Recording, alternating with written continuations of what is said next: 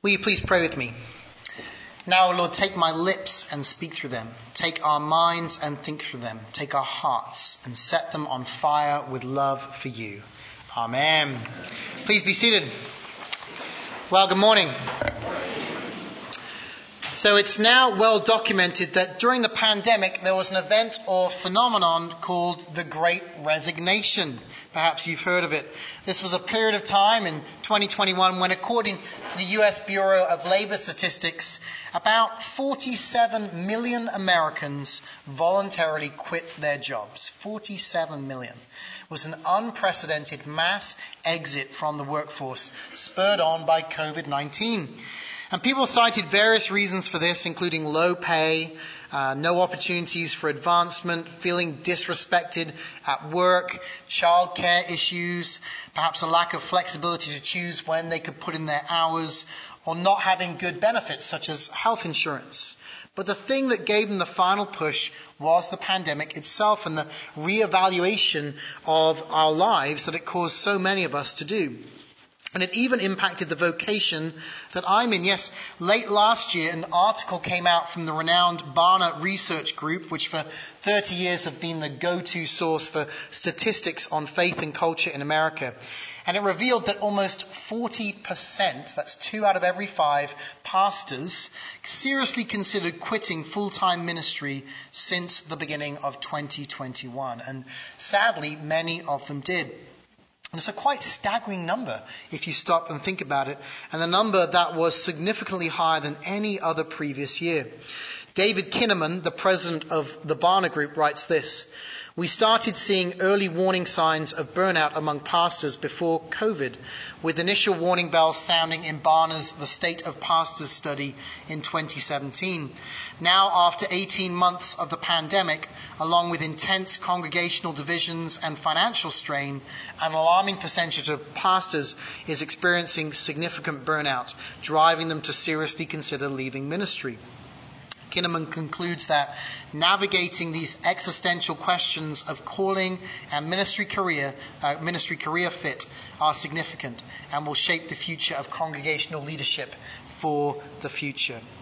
And I've experienced the truth of this survey just watching it unfold locally. Last month I read a long article in the Post and Courier, perhaps you saw it, about local pastors who changed vocation during the pandemic. I also have a friend who was a bivocational pastor working both for a church and for just a regular company, who left his church during the pandemic and chose to focus on his other career instead. And then just this past week, another good friend of mine left his church after 20 years to return to academia. Now, I'm not saying that these transitions wouldn't have happened without the pandemic, but it certainly seems that the pandemic created a certain level of trauma for pastors, as it did for many others, navigating the tensions of mask mandates, vaccines, race relations, national elections, as well as seeing church members leave and never return. So much so that many of them reconsidered their calling to shepherd God's people. Well, in our gospel today, we see another group of Jesus followers who've gone through a traumatic and disorienting event and who seem to be reconsidering their calling. Yes, the disciples have witnessed the death of their Lord and Master. Consider how traumatic that must have been. But they've also experienced their own massive failures of betrayal and denial and abandonment and so on, followed by the shock of then meeting him again as he is raised from the dead.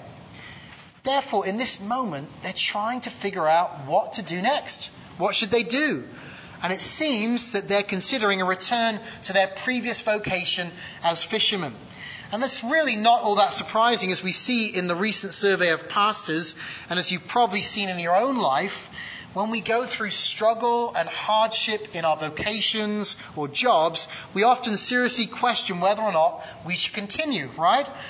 But what we'll see in our story today is that when God calls us to serve him, he provides a way for us to make it through even the darkest of nights. When he calls us to do something in particular, he makes a way through. Well, let's turn to our gospel reading for today and see what God's trying to say to each one of us. You can find it on the announcement sheet that you received on the way in, or you can follow along on the screens on either side of me, or pull out your Bible or your Bible app and feel free to do that. Well, the context is this. We're in the final 40 days of Jesus' life here on this earth. It's the time between the resurrection and the ascension. And John sets up the story by writing this in verse 1. After this, Jesus revealed himself again to the disciples by the Sea of Tiberias. That's Lake Galilee. And he revealed himself in this way. Simon Peter, Thomas called the twin, Nathanael of Cana in Galilee, the sons of Zebedee, and two others of his disciples, who we find out one of whom is John, were together. Simon Peter said to them, "I'm going fishing." They said to him, "We will go with you." They went out and got into the boat, but that night they caught nothing. So what we see is the disciples, or at least 7 of them, have gone fishing. They've gone to Galilee as Jesus commanded them to do, but they're not necessarily doing the right thing.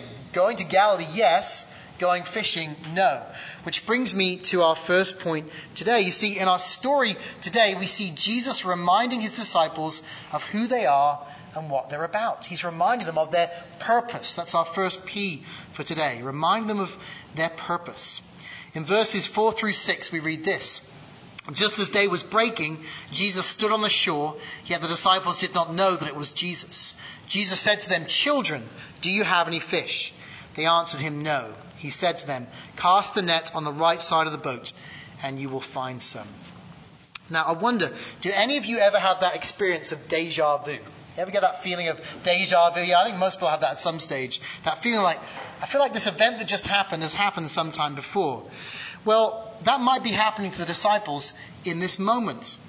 But the thing is, we can actually pinpoint how and when the first experience happened. You see, Luke records a very similar incident in his gospel, Luke chapter 5. It took place about 3 years earlier at the beginning of Jesus' ministry. Perhaps you remember it. In that story, the disciples, they're cleaning their nets and they're actually by the shore at that stage. And they've had a hard night of catching nothing. And Jesus, a guy they barely know at this stage, tells them that they should get back in their boats and cast out their nets on the other side. Now, those of you who fish regularly, I'm not one of those people, but my wife's father is, you can probably all relate to the frustration of the disciples after fishing for a long time and catching nothing. But then even worse, they get this unwanted advice from a guy who's a carpenter, not a fisherman, and he means well, but he lacks any knowledge. It's got to be frustrating. Well, reluctantly they agree, and before they know it, their boat is sinking under the weight of all the fish that they've just caught. And then Peter falls down on his knees in a famous moment in front of Jesus, and he says, "Depart from me, for I am a sinful man, O Lord." He recognizing there is something very powerful about this man right there. Luke continues, "For he and all who were with him were astonished at the catch of fish they had taken. And so also were James and John, sons of Zebedee, who were partners with Simon. And Jesus said to Simon, 'Do not be afraid. From now on, you will be catching men.' And when they brought their boats to land, they left everything and followed him." And since that day, for 3 years, that's what they've been doing. They're not fishing anymore. They've been following him. Now, sure, there are differences with our story today, but it sounds really similar, doesn't it? Right? It sounds really similar. Jesus is making a point by intentionally pointing them back to this miraculous catch 3 years ago, reminding them of who they really are and what they're really called to do. Because in this moment, they seem to have forgotten all about that. In fact, they seem a little lost. And so in an effort to do something and perhaps to regain control of their lives, they're doing what's right in their own eyes. As my former professor, Rod Whittaker, puts it, they're doing what is right in their own eyes. And look what happens. Nothing. They catch no fish, right? Now, hopefully you've learned this lesson already. But one of the central lessons of following Jesus is that apart from Jesus, a disciple can do nothing. Nothing of worth, nothing of value. Apart from Jesus, hear this, a disciple can do nothing. And so it becomes clear that the disciples need to get back to basics and to be reminded of their purpose. Now, one of the most famous sports quotes of all time is this. It's, "Gentlemen, this is a football." Anyone know who said that? Who? Nope. Anyone else? Vince Lombardi, thank you. Of course it was Vince Lombardi. He's a Green Bay Packers man, right? Of course. Legendary coach of my team, the Green Bay Packers. And you know, one of my favorite memes, and for those of you who don't know what a meme is, welcome to the 21st century. A meme is a photograph with text on it that you send out to your friends, okay? And usually it's vaguely humorous, right? Well, one of my favorite memes that I like to send out in the fall when NFL season's on, it's Sunday afternoon, I'm texting with my group of NFL buddies, a little bit of banter going back and forth, and they're being unkind about my beloved Packers, is one that simply has a picture of the Super Bowl trophy on it, and the words, "It's called the Lombardi Trophy for a reason," right? Well, in July 1961, when training camp began, Vince Lombardi held up a football and he said to his players, "Gentlemen, this is a football." You see, the previous season had ended in a heartbreaking loss for the Packers to the Philadelphia Eagles. Any Eagles fans out there? Yeah. Don't look so happy. They haven't done so well since. And after blowing a lead in the fourth quarter of the NFL championship game, they lost to the Eagles. And when the players came in to start training camp a few months later, they probably expected to immediately begin where they left off. You know, they've done pretty well. So they were going to work on ways to advance their game, maybe learn some fancy new ways to win the championship in a new season. But Lombardi had everyone open up the playbooks and start on page 1, learning the fundamentals, going back to blocking and tackling and throwing and catching, etc., etc. And this hyper-focus on the fundamentals led to them winning the NFL championship that season 37 points to nothing against the New York Giants. After that, Lombardi, as you may know, went on to win 5 NFL championships in 7 years. You see, Lombardi brought them back to basics and reminded them of what they were to do, what they were all about. And I think this is what Jesus is doing here. He's reminding them, without even saying it, that they are not called to be catching fish. They are meant to be catching people. It's what disciples do. They're meant to be telling people that the kingdom of God is at hand and that they need to repent of their sins and believe in Jesus. This is their football, if you will. This is their purpose. And nothing has changed for followers of Jesus in 2,000 years. Well, secondly, though, we see that Jesus isn't just reminding them of their purpose, but that he has and that he always will provide for their every need. Chapter 21, verse 6, look at this. "So they cast it, and now they were not able to haul it in because of the quantity of fish. That disciple whom Jesus loved," that's John, "therefore said to Peter, 'It is the Lord.' When Simon Peter heard that it was the Lord, he put on his outer garment, for he was stripped for work, and threw himself into the sea. The other disciples came in the boat, dragging the net full of fish, for they were not far from the land, but about 100 yards off. When they got out on land, they saw a charcoal fire in place with fish laid on it and bread. And Jesus said to them, 'Bring some of the fish that you've just caught.' So Simon Peter went aboard and hauled the net ashore, full of large fish, 153 of them. And although there were so many, the net was not torn." You know, just as when they dropped their nets and chose to follow him 3 years ago, Jesus is going to provide for them. They've not gone wanting for 3 years, and they will not for the rest of their lives, whether it's temporal or whether it's eternal. It reminds me of one of my favorite stories from one of my favorite books. I know some of you have read this. It's called God's Smuggler. And it's the biography of a Dutch missionary called Brother Andrew, a man who smuggled thousands of Bibles into the former Soviet Union during the Cold War and even risked his life by preaching in some of the churches behind the Iron Curtain. Well, Brother Andrew, before he began all that, was sent to Scotland to train to become a missionary. And he and his fellow students were given a task to complete as part of their training. They were sent out on a 2-week mission in which they were given just £5 to spend. But they were also supposed to return with this £5 as well. And the goal was to put them in a place where they would have to trust God to provide for everything they needed to share the gospel. Well, it came to the end of their time. They had various successes out there sharing the gospel with people. And they had one final special evangelistic event to host. And these penniless missionaries made themselves obligated to this one group that they were going to put on a special event, a large tea party for a big group of guests. And Brother Andrew writes this: All of us knew we had no tea, no cake, no bread and butter, and exactly 5 teacups. Nor did we have money to buy these things. Our last penny had gone to rent the hall. Several came forward and pitched in to help, but there was still something missing, the cake. This was going to be a real test of God's care. So that night, in our evening prayer time, we put the matter before God. Lord, we've got ourselves into a spot. From somewhere we've got to get a cake. Will you help us? The tea time had been announced for 4 o'clock that next afternoon. At 3 o'clock, the tables were set, but still we had no cake. 3:30 came. We put on water to boil. 3:40. 3:45. And then the doorbell rang. All of us together ran to the big front entrance, and there was the mailman. In his hands was a large box. I took the package and carefully unwrapped it. Off came the twine. Off came the brown outside paper. Inside, there was no note, only a large white box. There, in perfect condition, was an enormous, glistening, moist chocolate cake. You know, if there's one thing that followers of Jesus learn, it's that when we obey him, when we do as he asks us to, he provides everything we need. Everything.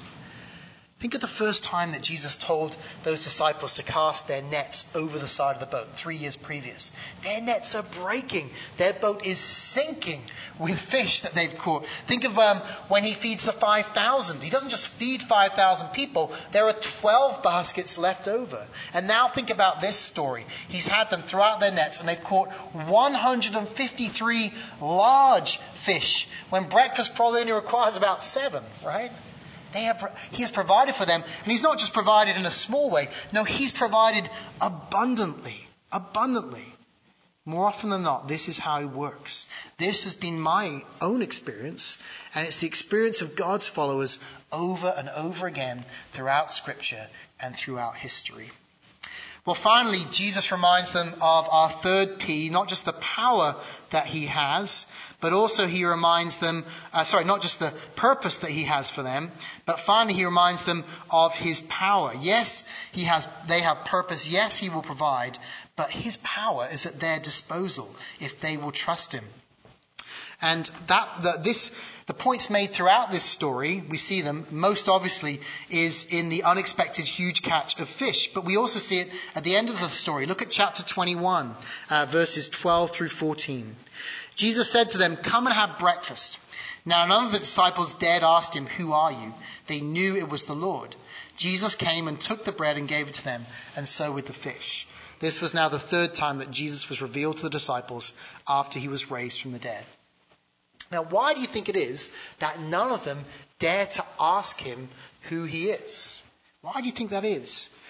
Well, I think it's because they've already been reminded of exactly who it is that they're sitting with. They are sitting having breakfast with the Lord of all creation, the one through whom the world, the universe itself, was made. And in this moment, we see them encountering 2 very important aspects of God's nature. First of all, the transcendence of God, his awesomeness and his power. And being in that presence of God can be unnerving. But you know, this same power is available to all those who follow him. J.B. Phillips' paraphrase of Ephesians chapter 1 reads this: "How tremendous is the power available to us who believe in God." You see, when we make firm our connection with God, his life and his power flow through us. Second, though, and don't miss this, we also see what's called his immanence. That's his nearness and his tenderness. He prepares breakfast for his disciples, and then he sits down and he eats with them. You see, we have a God who loves us and wants to be close to us in our daily lives. So his power, his provision, and his purpose. Now, what about you? As we come to a close, do you know your purpose right here and right now? Or have you forgotten that? Or have you never ever experienced having purpose in your life beyond just the bubble of you? A very self-centered kind of purpose. And do you trust in God to provide all that you will need to fulfill the purpose that he has for you? Or are you trying to do everything in your own strength and in your own way? And do you trust in his power and not your own? You know how quickly we can lose our way when it comes to his purpose, either through the death of a loved one, an unexpected sickness, a conflict with a fellow believer, a financial struggle, maybe marital difficulties, an unanswered prayer. They can all lead us to reevaluate. And they can cause us to get off track and to start to try and take control of our lives when God is calling us to follow him and to trust him. You know, I only have to look around here at this congregation, at all of you, and I can see that we have people here who can do a lot of incredible things when they put their mind to it. You guys can do that, and you probably have done that in your life already. But what if God's not calling you to do those things? What if he's not calling you to do those things? Then hear this, those things will be fruitless. They will be of no value in his kingdom, of none. Now, our purpose ultimately is to glorify him in all that we do. See, you were born by God's purpose and for his purpose. And it begins with seeking his will in all things. And it's lived out as we love him and we love others, making disciples as we go. And even when he asks us to live this purpose out in difficult ways or at great cost to ourselves and to our families, we can know that he will empower us to do it and will provide all that we need to make it happen. He has proven this. And ultimately, where has he proven it? He's proven it by dying on the cross and paying for our sin, and in rising again that death is defeated and we might have eternal life. The question is, do we believe him and will we put our trust in him? Each day, fishing for people as we live out our purpose as his disciples through our jobs, through our education, our retirement, our communities, our pastimes, even our chores or our to-do lists. Are we living out his purpose for us as his disciples? Who will you reveal the love of God to this week as you seek to fish for him? Who will you reveal the love of God to this week? Let's pray. Heavenly Father, we thank you that we are not a people without purpose. We are not a people without purpose.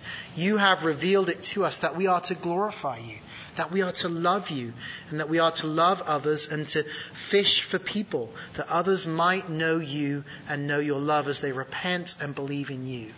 Lord God, for anyone who has not chosen that purpose in their life so far, would you help them to repent and believe in you and follow you?